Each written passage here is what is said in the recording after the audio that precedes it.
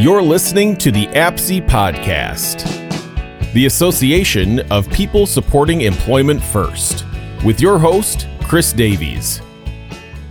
Today's podcast is brought to you by Reach for Resources, a nonprofit providing individualized, competitive employment services for people with disabilities. We believe our community is a better place when it is inclusive and everyone, regardless of ability, has the chance to be successful. Learn more at reachforresources.org. Hello, everyone, and welcome back to the Minnesota APSE Podcast. Hard to believe this is episode 7 of season 3. We're recording today on October 27th, 2023. We're so delighted to have our guest, Jay Magrisso, here with us today. Been getting to know Jay in studio here, and just a really, really nice man with a lot of interesting background that I think you're all going to enjoy learning about, and really looking forward to our discussion, Jay. Likewise. As I always do, if this is your first time popping into the Minnesota APSE Podcast, welcome. It's an extra special day because it's our first podcast with our sponsor, Reach for Resources. So happy to have them on board and sponsoring the podcast. So if you are just new to APSE and Minnesota APSE, it stands for Association for People Supporting Employment First. We are truly the only national membership organization that solely advocates for integrated competitive employment, one person, one job at a time, customized employment practices. And we really believe that, employment is the avenue out of isolation and poverty. And so that's what we're all about. And we've been doing these podcasts now for a few years, and we're delighted to have our guest, Jay, here with us today. And before I pass it over to Jay, I'm going to give my visual description. Today I am wearing blue jeans and a checkered blue button-down shirt. I just shaved this morning, so my head is bald as bald can be, and I've got a red beard. So that's a little bit about my visual description. So, Jay. Yes. Hi, Chris. My name is Jay Magrisso, and visual description, I have dark hair and a beard. I'm wearing a black sort of flannel button-down shirt, jeans, and blue sneakers, and I have olive skin. Very nice. Thank you, Jay. So Jay and I were just catching up a little bit, as I mentioned, and Jay is from Queens, New York, and so we were reminiscing about different family and people that we know, in New York. And at this time, Jay, I just really love for you to let our audience know, a little bit more about yourself, some things about your background. Yeah, for sure. Thank you so much for having me as well.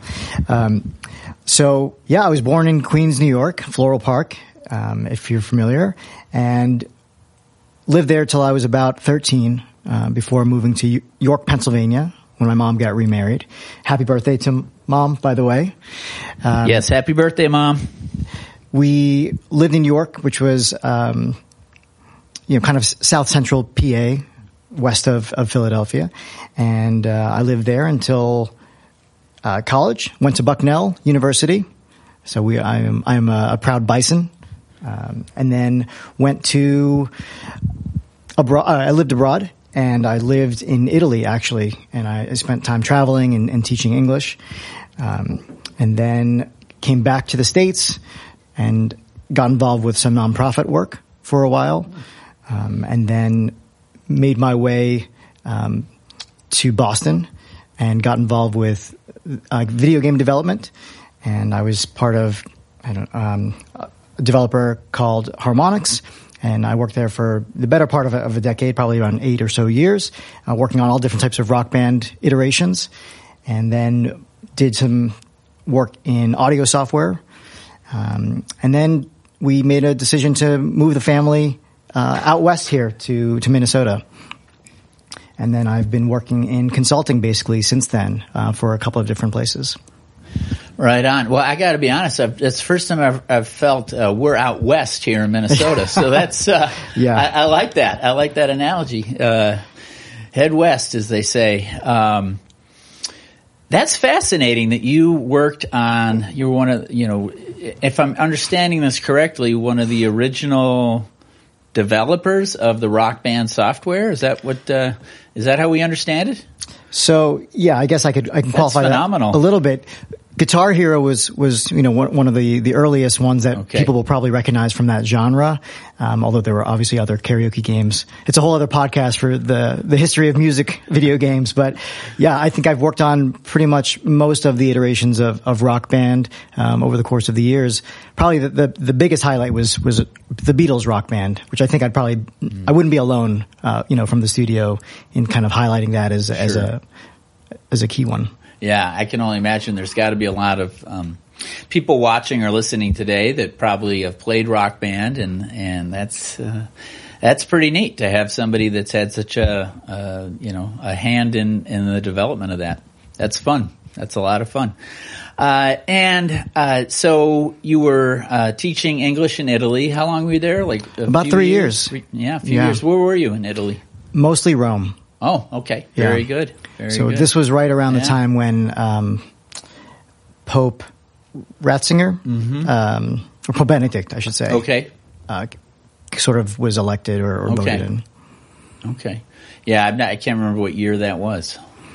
2002 to 2005 was when I was there. All right. Sounds good. I know my brother and his family would be able to give you all the, so I sort of dropped out a little bit, so to speak. So, all right. So, in your early career, you're doing some team building and project management. And I remember when we met earlier in the week, you had mentioned just sort of how important teamwork was to you. Tell us more about that. Yeah, I've always been involved in sports from a very young age. Mostly tennis was probably my preferred sport growing up, and then. As somebody, I'm 5'6", so I'm not the tallest person, but I did love basketball, or I do love basketball still. And, that was my sort of second sport that I played a lot. And, through that love of the sport, and interest in coaching, I was able to connect with, a few of the women's basketball players from our freshman year. They were on we were on the same hall, and they were looking for, a manager. And I said, yeah, sure, I would do that, or however that conversation went, all those years ago. And yeah, I was able to kind of be a team manager, and then I also helped a little bit with JV activities and got to practice with the women in drills and different activities, which was cool. So that was a really special part of my college experience in particular. And like I was saying to you earlier. My senior year, we won the Patriot League championship, and we went down to Baylor first round of the tournament. So that was really cool. That's fun. What year was that exactly? 2002. 2002. Yeah. Okay. Very good. Yeah, that's a blast. There's nothing like being, I think, so closely to a team that has achieved something like that and gets to go to the big dance together. That must have been a real thrill. Yeah. So. But I was also studying, psychology, psychology major and education minor. But sports psychology in particular was a really interesting area and always had been for me.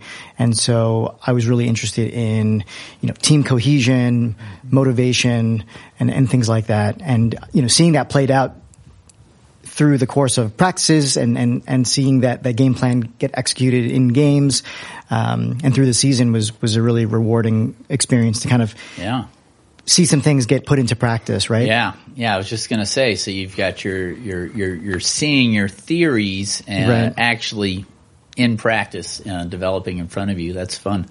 And I gotta say, you mentioned you were 5'6". Have you ever heard of Muggsy Bogues? Of course. Yes. Yeah, he's my hero. So, cause I was very short growing up. I was 5'2" when I got my driver's license. So, late developer. And, so Muggsy Bogues was my hero, as an NBA player at 5'3". So I kept playing basketball, and then eventually you can't tell sitting in a chair, but I grew a little bit. So, it all worked out. But Spud Webb is another one. Spud Webb, yes. Well, I still think Love I can Spud. dunk sometimes. Well, good for you. Yeah. I wish I had that belief in myself. So, all right. So that's all really cool stuff. And I know, one of the key reasons you're here today is to talk a little bit about, something that happened in your life that has, dramatically affected you and sort of the path that you took and some of the things you've done in recent years. So I'm referring to Acoustic Neuroma. Correct. And if you could tell our audience a little bit about, that experience and what that was like and what came from that. Yeah. So,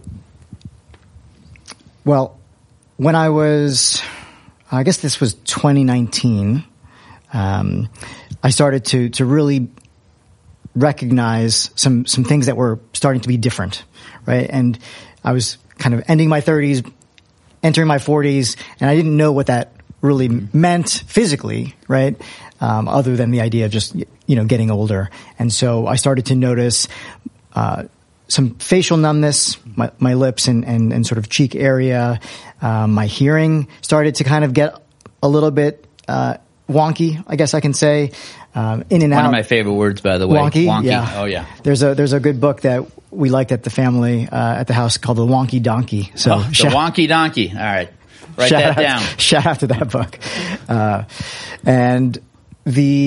So my left ear was primarily my hearing ear and my phone call ear and all that stuff. And then I started to recognize that I couldn't really hear people on the phone. And so I started to raise the volume, and then ultimately I just had to switch ears. Walking down the hall at work with people, I kept saying to myself, gee, why are they whispering? It's just us. Is there something that I'm missing, or maybe I shouldn't be speaking as loudly? But they weren't. Ultimately, I found out I just couldn't hear them as well. So, I started to kind of explore this once I recognized it and sought some support, medical support, trying to understand what might be going on.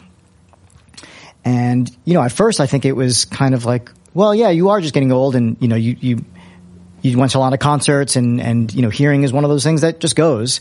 So, just be mindful of that. Maybe an ear infection, was also a thought. And, but the symptoms didn't really go away. In fact, they got worse. They then came headaches, tinnitus. And then as we got further along, balance. I'm a pretty athletic person, and sports has always been a huge part of my life. And noticing that, as I'm bending over, I'm falling over, and I have to catch myself. Yeah. Or playing basketball, I'm getting jostled, and then I'm falling down, more easily. I would imagine that really got your attention. For sure. Yeah. It's weird. It got my attention, but then it also, I want to say it didn't, because you kind of just, you rationalize it, you couch it as like, again, just getting older. There's nothing unique about me necessarily. It's just this thing that's happening. I should probably just stretch more and get more sleep, but even after all those things, it wasn't getting better. And so finally, after being more and more vocal that no, something I think is wrong, and kind of listing some of these symptoms to providers, they were kind of like, well, I guess there is this thing, potentially this rare thing. So let's go and check it out and rule that out. Right. And so that led to an MRI, and then that led to a phone call at like 5:00 on a Friday from someone saying, so there's something that we found, and you're going to want to get it checked out and taken care of. That must have been a scary moment. It was a super scary moment. And, going back to the idea of being vocal about it, I don't know, I can't speak for everybody, right? But certainly for me, I thought about all those weeks, months prior where those symptoms sort of popped up, and I didn't really pay attention to them. I didn't take stock. I didn't give them proper consideration.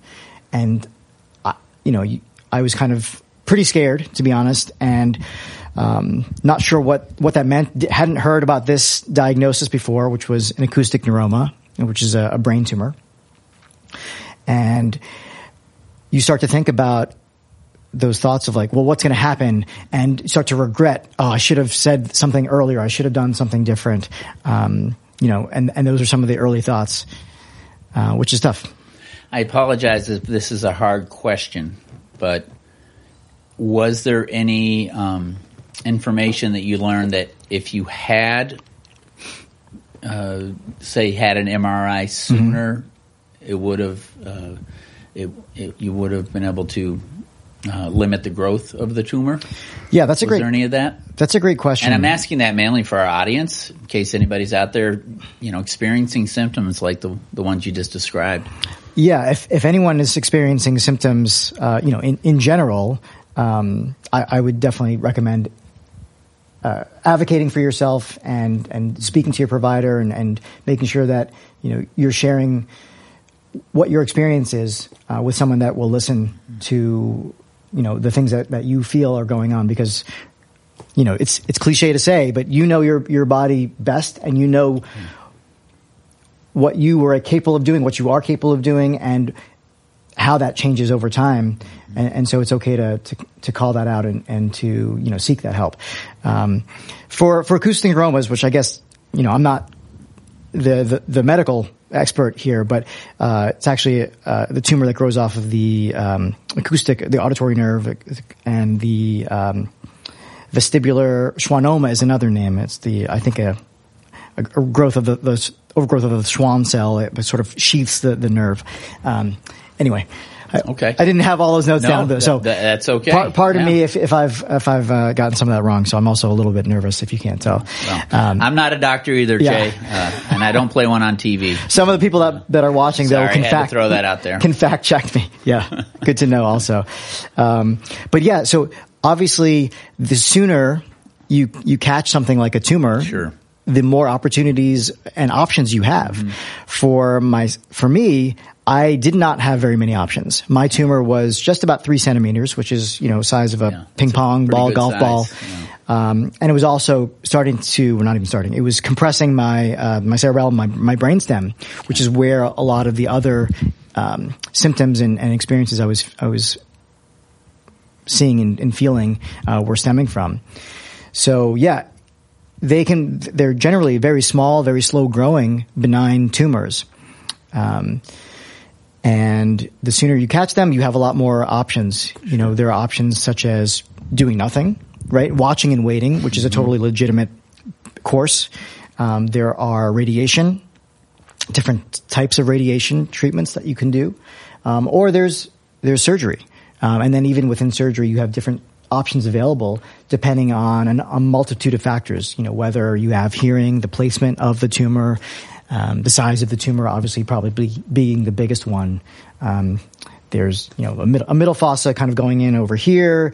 There's a translab, which is going through the labyrinth of the ear canal. And then there's the retrosigmoid, which is kind of going in behind the ear, which is the one that I had. Okay. And so there are different reasons and justifications for, why you might want to consider those things. But the only recommendation I would have, I guess, all this is my personal, opinion, right? Sure. Not medical advice or legal advice, et cetera. Would just be to seek multiple opinions and make sure you feel comfortable with, your decision. And, because there are a lot of thoughts and a lot of decisions to kind of weigh. Absolutely. Absolutely. And so for you, I don't remember, I'm sorry, the name of the procedure, but you had that done. So you had your neuroma, if I'm saying that right, or tumor removed. Yeah, completely. I think it was just a craniotomy. So so they called it a craniotomy. Just kind of get in there and open it up, and not scary at all, right? I mean, geez, wow, that must have been a really big day. So after that procedure, after you had that taken out, what happened next for you? Yeah, so I should mention, one of the great benefits of being here in Minnesota was having the support and availability of my family and friends here.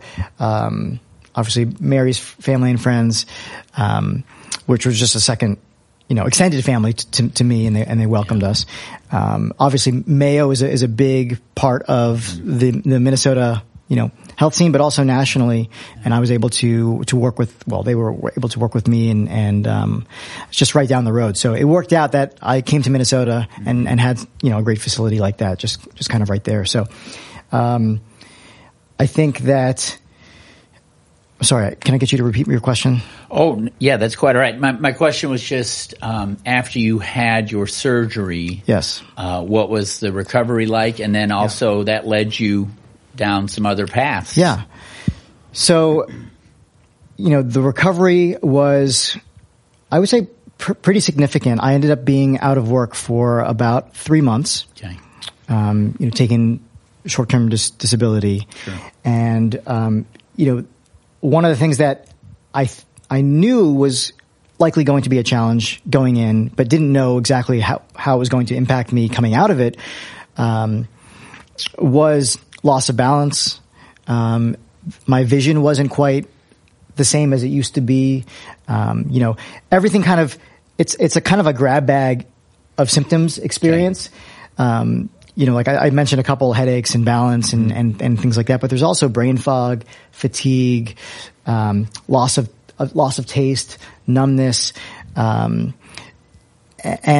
this also could be like facial paralysis is also another area that could affect people. So, and then this eye doesn't always work the same, and I'm favoring my left eye because this is my side. It's also why I'm sitting on this side. Chris was nice enough to give up his captain's chair here. Well, no thank you is needed, and I'm actually realizing I kind of like the couch. I might stick here. Yeah, yeah. So coming out of surgery, I knew I had, I don't know exactly what the percentage was, but I had, let's say, a 5% chance of retaining my hearing because of the size and location of my tumor. Unfortunately, we found out that in really the last hour, the 11th hour, which is kind of appropriate because I think my surgery was about 11 hours or 12 hours long. 11 hours. Holy in cow. that sort of 11th hour, I ended up losing my hearing completely on my left side. All right. So I'm guessing obviously, well, I shouldn't say the word obviously, but I'm guessing the hope with the surgery was that they'd be able to preserve your hearing. So they're being very careful about nerves and things like that. I'm guessing. Yeah. I'm even less medically savvy than you are. I mean, that didn't sound right. You are Sure. medically savvy, but that's what I'm guessing. So it sounds like in the 11th hour that wasn't able to be to get what they needed out. Yeah. You lost your hearing in your left side. Correct. Yeah, there was certainly plenty of discussions going into surgery, understanding what the situation could be, the outcomes, right? You always have those discussions. And they had a team, right? So one person is kind of in there, and one person is also monitoring, my hearing. And so, yeah, my hearing, I ended up losing that. The primary objective, I would say, just to qualify that, was to get the tumor, get as much of the tumor out as possible. Absolutely. Yes. This is the second order for me, and everyone's situation is different, right? Mm-hmm. For me, was to preserve facial functionality. Yeah. Because that's also a risk. And I also, going into surgery, I had paralysis visible. Okay. So we thought that I was more likely I should expect that more likely coming out of it because I had that going in. I fortunately had a great outcome, and not everyone is as lucky, but certainly fortunate there. But yeah, so the order of operations was certainly to obviously come out of the surgery, but then to come out of it without the tumor. They could keep that. And then facial function, and then hearing would certainly be the nice to have there. Yeah. And then how far down the road was it when you were introduced to the Acoustic Neuroma Association? And if you could tell us a little bit about that journey, because a lot has come from that. For sure. Once I got the phone call hearing about my diagnosis, started the immediate Google searching and trying to understand what was going on. So I definitely reached out to different groups on Facebook and on the internet, trying to find any information I could, right? Good, bad, or ugly, as it were, and I got all of it. So that's the internet in a mouthful, right there. Yeah.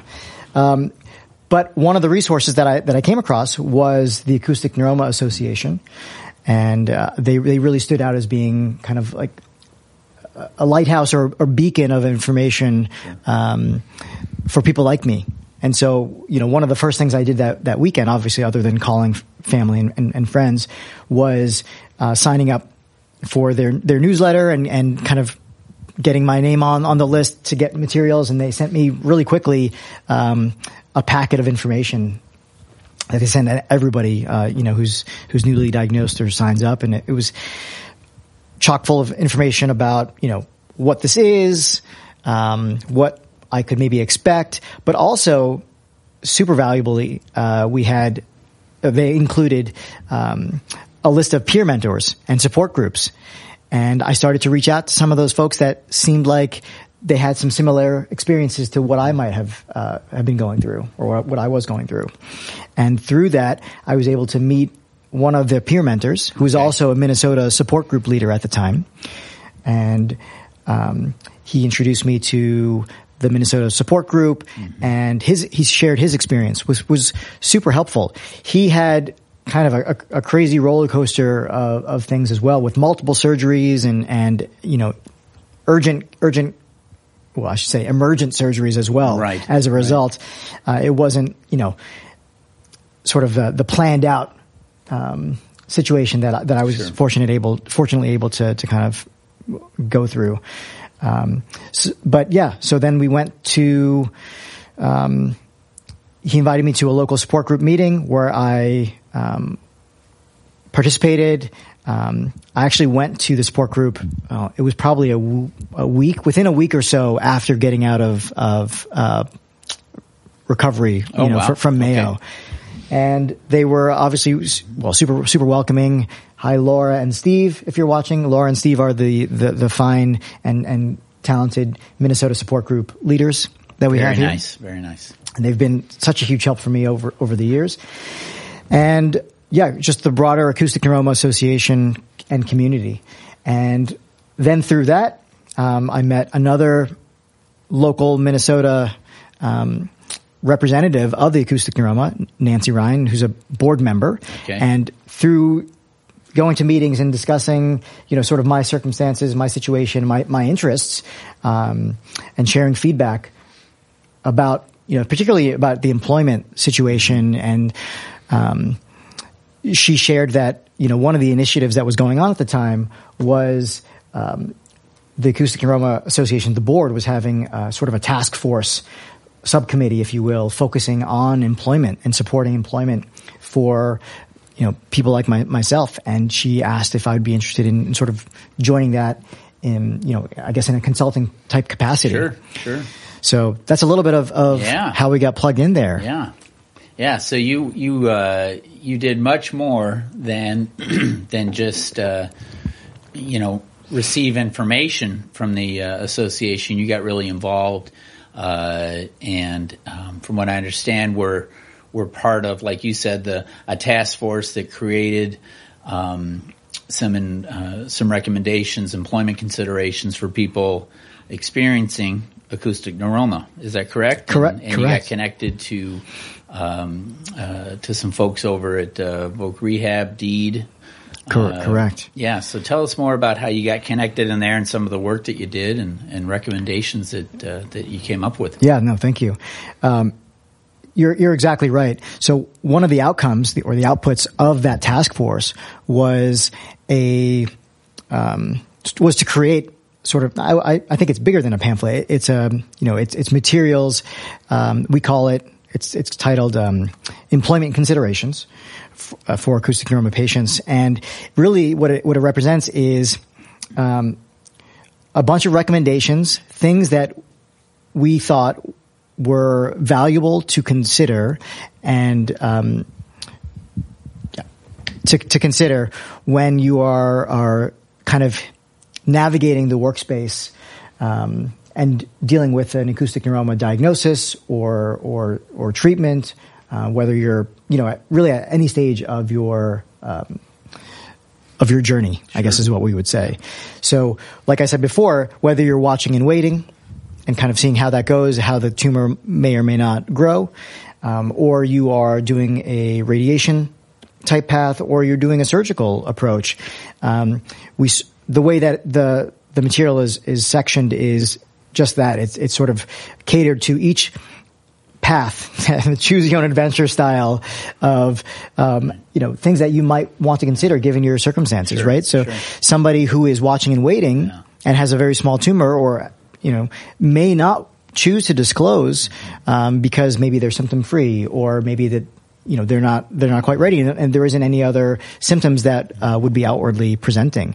Someone who is choosing radiation, might disclose differently as well because of what their expectations are for their recovery. And then somebody who's having surgery, like myself, obviously I was going to be out for quite a while, and needed to obviously speak about that and talk through how that was going to work logistically with my my clients that I had at my time and the rest of the team and the organization.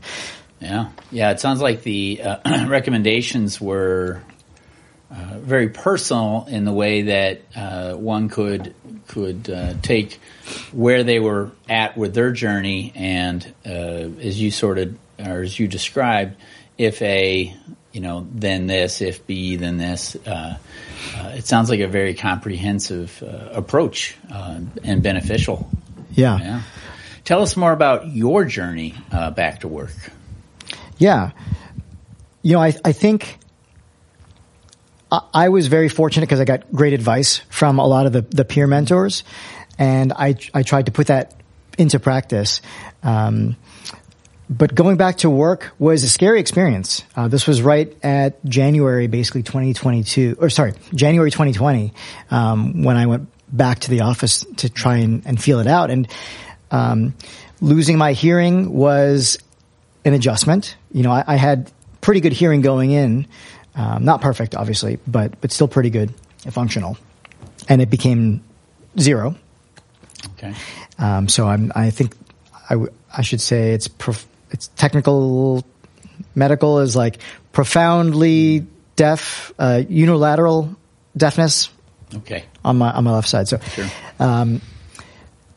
But I had issues with balance, like I mentioned. I had issues tracking visually and sort of changing my focus level. So depth of field was really an issue.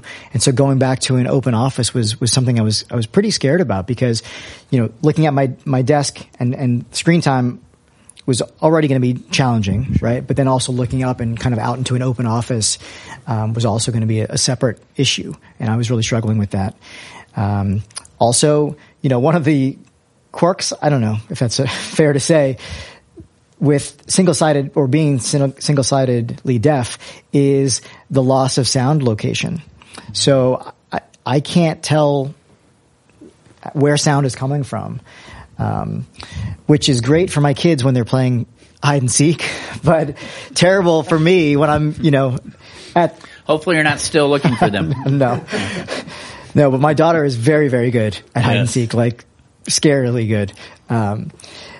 But also, oddly, when, you're out in nature and you hear a mosquito, it's actually that much more scary, because you're like, I don't know where this mosquito is, and it's hard enough to find it. And so I just am looking everywhere. Yeah. So this side of my face that tends to get eaten up a lot. Oh boy. Anyway, so single-sided deafness is a challenge. And I think in the workplace, not only do you have to be mindful of that, in terms of where you're seated like this, but it's also the number of auditory inputs that are happening, because everything's just going in here. So when multiple people are speaking, it's a challenge, and I can't tell exactly who's speaking. Okay. And let's see. People coming up to speak to me, they have to make sure that I can see them or come up to my good side, let's say. Otherwise, I'm not going to know they're there. Sure. So that could be startling. I've definitely been in situations, even recently, where people have been speaking and not knowing that, I have this deafness on my left side, just kind of thinking maybe I'm ignoring them or that I'm coming across a little bit rude. That happens, that certainly happens. Yeah, that's, good considerations for all of us, to think about, not just assume. And it is, the way you describe it, it really illustrates how delicately balanced our senses are. And I think if we have full capacity of our senses, we sort of, can. I know I can take it for granted that I have those, and you really learn just how having hearing on both sides balances things out. So it's very. I really appreciate you being willing to share that with us. Thank you. Yeah, certainly. Yeah. And then you got back. Currently, you're back working with Stoneridge Software, right? Yeah. And just for 3 months now, is that right? Yeah. Correct. Yeah. And if it's okay, just to mention, one other point with the Acoustic Neuroma Association, that initial introduction to them, I should have said I was fortunate enough to get, they extended an offer for me to join the board of directors fully. So I've been on the board of directors there, formally for about, a year or so. Okay, great. And, it's been really rewarding. I'm also a peer mentor. And so, one of the things I really like about that experience is being able to kind of come full circle. Yeah. To, not just be a patient, but also be a participant in sort of helping shape, how the Acoustic Neuroma Association supports others and just being there to be an advocate, and a mentor for others in that similar situation. Since you said that, Joe, thank you. Or Jay, sorry. No, Joe is my grandfather's name, so it's okay too. Okay. Is your grandfather still with us? He is not. He's not. Okay. No. Well, thinking of you today, Joe. For sure. So Jay, since you shared that, if somebody out there listening is hearing you talk and is interested in getting involved, what's the website? What's the best way to find it? ANAUSA.org, the Acoustic Neuroma Association. Really, I think we're the preeminent resource for people that are diagnosed with acoustic neuromas or are caregivers of that or are have a loved one that has been diagnosed. We do really great work. It's a small but mighty team there, kind of down in Georgia. And, one of the really cool things, being on this side of it now has been getting to see all the work that goes into it. And we're really becoming, one of the leaders in funding research now on this, this diagnosis, this space. Wow. And, it's really rewarding to see because there's a lot of really exciting research that's happening. And so that's a large part of where, funds go is to research now. Sure. That's fantastic. You're really, doing some cool things with the association. So it's ANAUSA.org. Correct. And maybe I can send it That's to... an easy one to remember. Hopefully. Well, hopefully, yeah. It has very phonic sound to it. Yes. Anyway. And the employment considerations material is available there as well. Yeah, so that's in there as well. So great. And you did some work with, was DEED a real part of that as well? Department of Employment Economic Development? Yeah, more recently. So, as many of us right now in the workforce are experiencing transitions through for different reasons and different circumstances. And so, through a recent transition, I was connected with DEED and Career Force.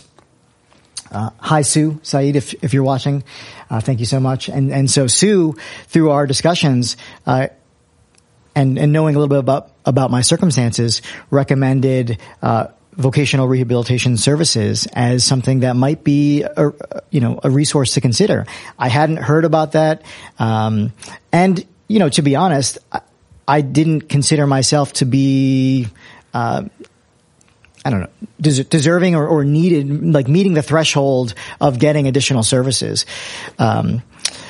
Which is ironic because I have a history and background of advocating for individuals and families and things like that. So, as she started to say it, I said, you know what, I think I will. And so she connected me to Mary Reese at VRS, and then I got in touch with Christine Marble through that as well, and just amazing people that work there and amazing services that they provide. So thank you for that. But yeah, Chris and I were able to meet over a number of different sessions and provided a huge amount of resources that were really influential for me personally, and then also recently, kind of as a, in recognition of all of that valuable knowledge, I was able to convince she and Mary to come to an Acoustic Neuroma support group meeting, and they did a great session. Good. We had really great attendance and really great valuable comments expressing their thanks from the community. Mm-hmm. And so just a hugely valuable resource there. And so Chris and I spoke about all different types of things, tools, tips, techniques to bring into the workplace. To make sure that, I'm successful, that we're successful as I start this new job, at Stoneridge Software. Yeah, very good. And Chris, as you know, but, to let our audience know, introduced us to Jay, and we're lucky enough to work with Chris on the Minnesota APSI board, and delighted. And she's, just a great advocate, great connector. So we're really delighted that she introduced us to you, so we could get to have this discussion today. And you had just segued into Stoneridge, so tell us all about Stoneridge. Yeah, so Stoneridge Software is a Microsoft Dynamics consulting agency, and we do. Actually, we just celebrated our 11th year anniversary this week. So I know there's a lot of people who are going to be celebrating later today as well. And yeah, I was going to say it's a small organization, but I don't know that that's true anymore. We're doing some really exciting things and continuing to grow. I don't know if the exact number, but I think it's multiple hundreds, probably 200 to 300 people now. So quite large, and the reach is growing, but I think we're a premier partner of, Microsoft Dynamics implementations and consulting. So bringing that to different organizations in different verticals. And the experience has really been great. Honestly, they have had the best onboarding experience, that I can remember. Really just robust information for a new person to the space, but we have sessions with leaders, to kind of get more background. There was, a lot of do-it-yourself learnings. Okay. So pre-created material that is, specific for the role and for the organization, that's available and super flexible as well. They have values. One of the things that I was drawn to was just the simplicity of their core values, but they resonated really, really well with me. And, one of those I think is appropriate is, enjoying your work. And I think that on the surface is, yes, we want to just enjoy the work, but I think it's also enjoying the people that we're working with. Right. And, I think that's been a really clear, positive, standout thing that I've noticed at Stoneridge is that we're, they hired me not just for a role, but they hired me. And I think that is a really special thing. And that's not just because, of my diagnosis. In fact, I didn't necessarily share that initially. There were some people that did know, but, that wasn't really the conversation at all. It was just the interest in the work and the fit for that role, but also, who am I as a person, and making sure that I was a culture fit as well. And that I think was really great.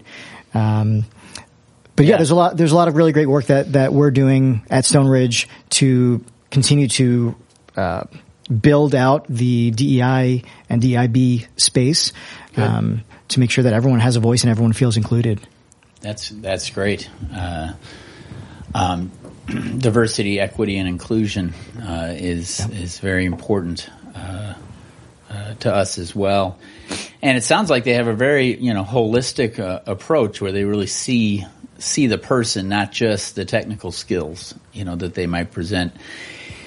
When you were onboarding or are going into your new job, did you use any of the employment considerations that you have illustrated for others?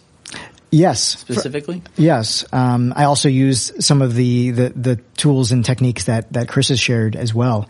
Actually, now that I've said her name, I am immediately trying to be cognizant about my speech and make sure that I'm slowing down and speaking more clearly. So thank you, Chris, again.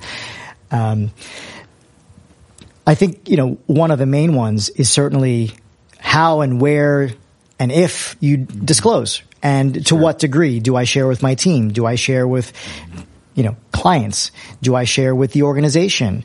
And what does that mean? Because it's one thing to say that I'm hard of hearing, but it's another to say, I'm deaf, and when we're on a Zoom call, right, or a Teams call, having video is helpful, or I need to have the captioning because, luckily, the pandemic did a lot of things for all of us, but increasing and remote work and video conferencing and sort of adding features to that space was certainly a benefit, because now captioning is sort of built in. Although captioning that you get out of the box isn't perfect, right? Sure. And so it's not the same as having, cart services or having, an interpreter there or something like that. And so it's not perfect. It's just kind of whatever the AI is picking up and doing an approximation of what it's hearing. And certainly there are issues with that, but I certainly, use that daily in every conversation, kind of looking back to see if I've missed anything or make sure I have the context. But, somebody who's deaf, or partially deaf, I should say, I'm looking at all those cues. I don't say, and I have said this, but I know better. I don't say that I can read lips, because, at best I get a little bit of information from there. I think that through Hollywood we have kind of like this idea, right, that people, if you read lips, you can kind of like, I don't know, you have a superpower, sort of, sure, right? And that's not true. Chris has some great material that she shared where, all of these different factors really impede the message.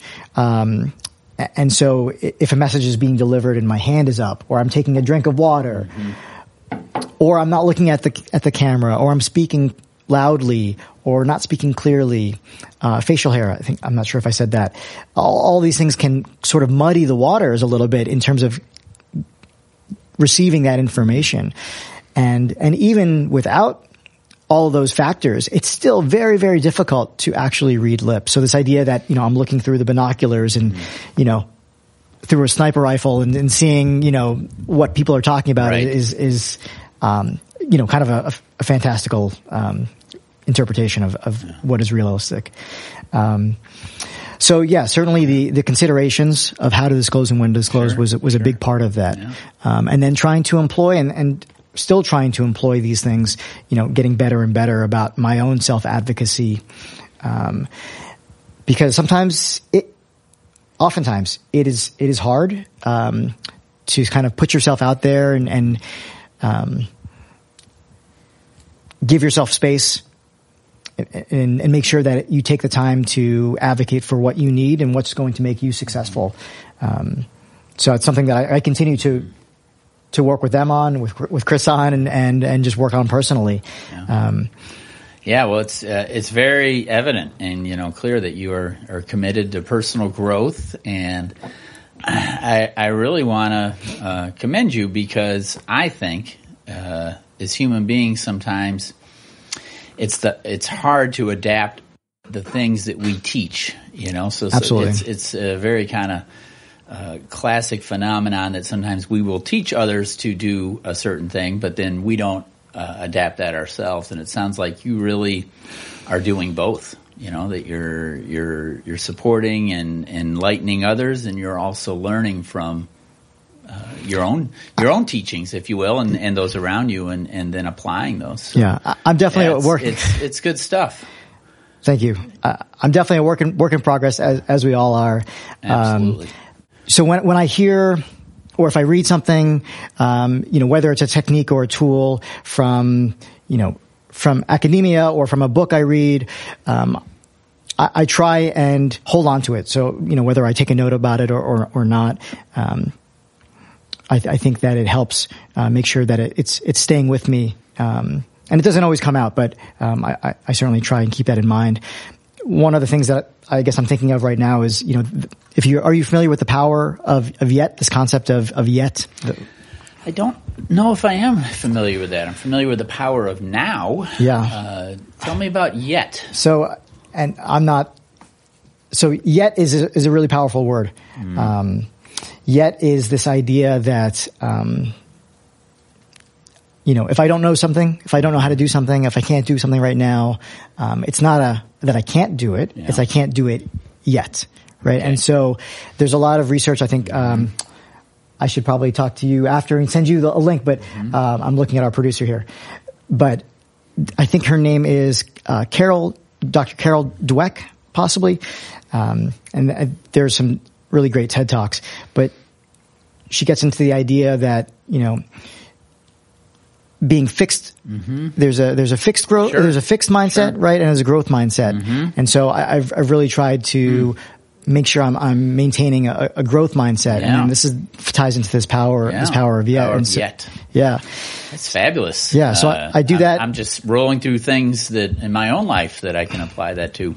Yeah, it's an interesting thing, because if you think about it as we're all fixed and this is like what we can learn and this is what we know how to do and that's the end of it, it's really limiting, right? Yeah. And if you give yourself the grace of yet and this power of yet, it really allows you to explore and be gracious with yourself and give yourself space to explore new areas. And one way that I think I remind myself about that is through martial arts.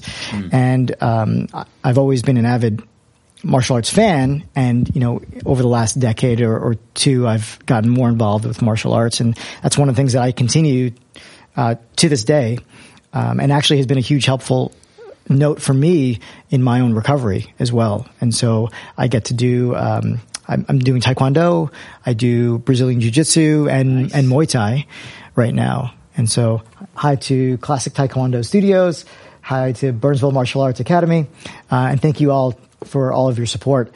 It's been great because martial arts not only helps with the physical aspects of, recovery, strength, conditioning, all those things, but also grounding, humbling also, but also reminding you that I don't know how to do this thing yet. Yes. Right? Yeah.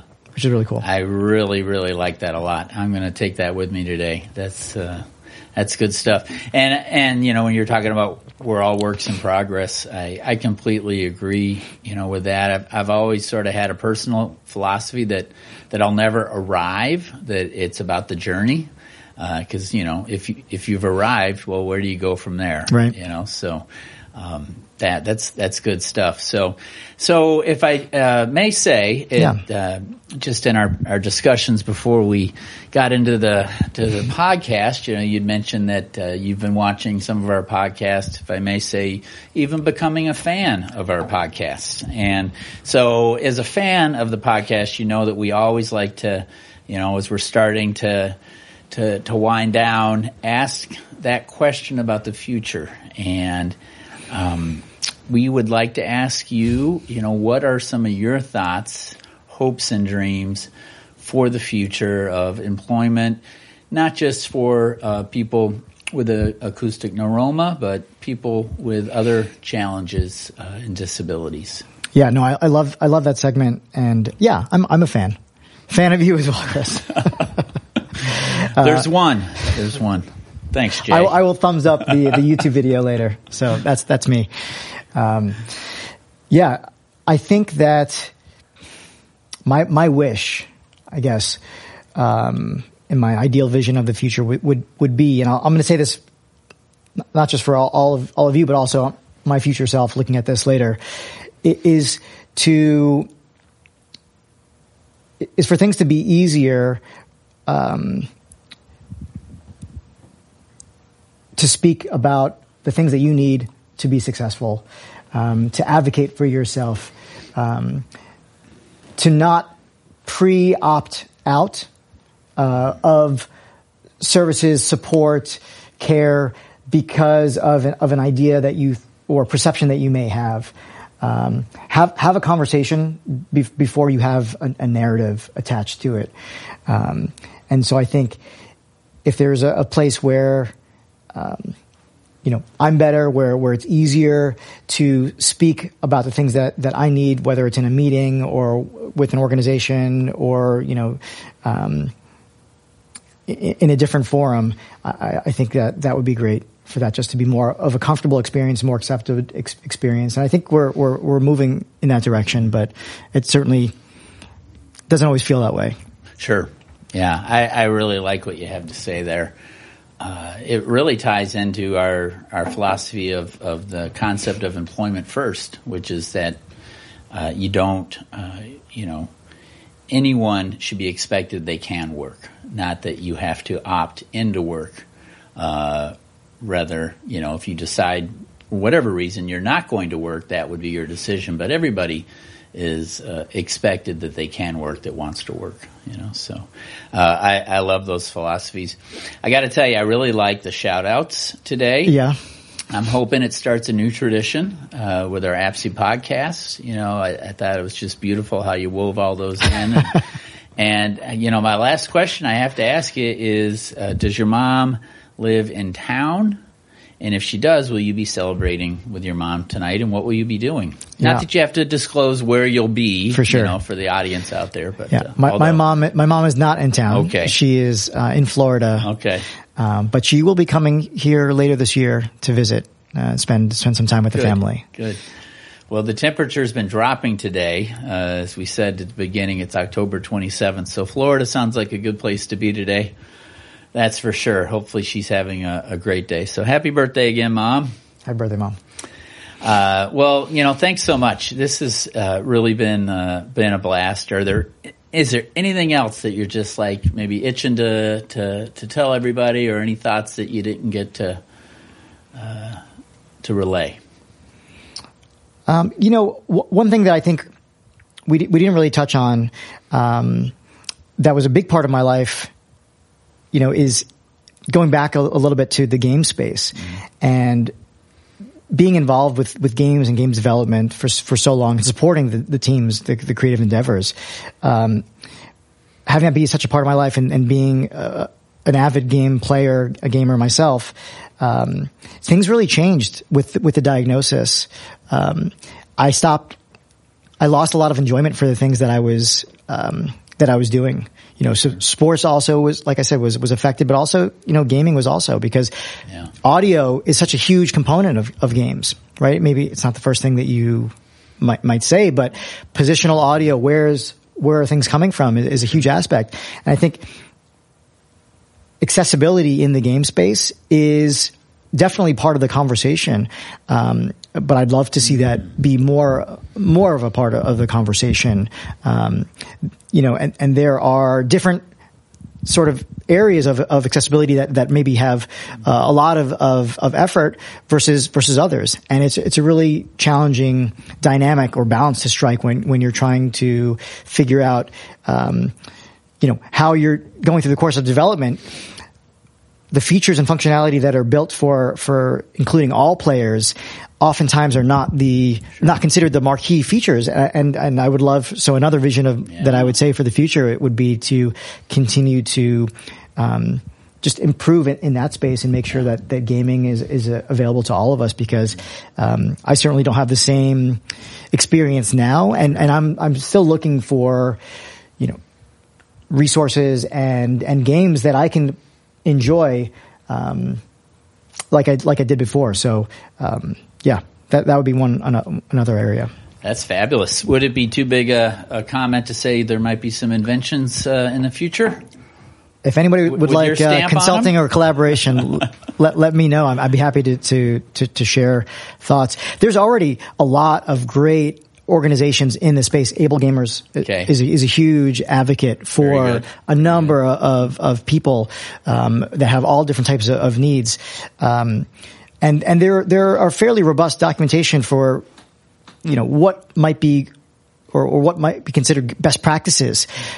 It's one thing to have the documentation. It's another thing to actually, put that into practice and allocate dollars for that development effort. And there are some folks that are doing it. I think, I just was recently looking at, a Fortnite video, and there is really great accessibility functionality in there as well. And the funny thing about accessibility, is that oftentimes it's beneficial for everyone. So this feature, which is kind of visualizing sound effects, on a map, is all of a sudden becoming a widely adopted feature for everybody, because it helps everybody. Yes. Just like closed captioning if you're a restaurant. Yeah, adaptations are universal. Yeah. Absolutely. So it's a really interesting space, and I certainly have thoughts and opinions, and would love to collaborate with anybody. Fabulous. Well, wonderful. Well, thank you so much, Jay, for joining us today. Can I give you a fist bump? This is a lot of fun. So for Jay Magrisso, I'm Chris Davies, and thank you so much for joining us today. And on behalf of Jay and myself, we just want to remind everybody out there that if you believe it, you can achieve it.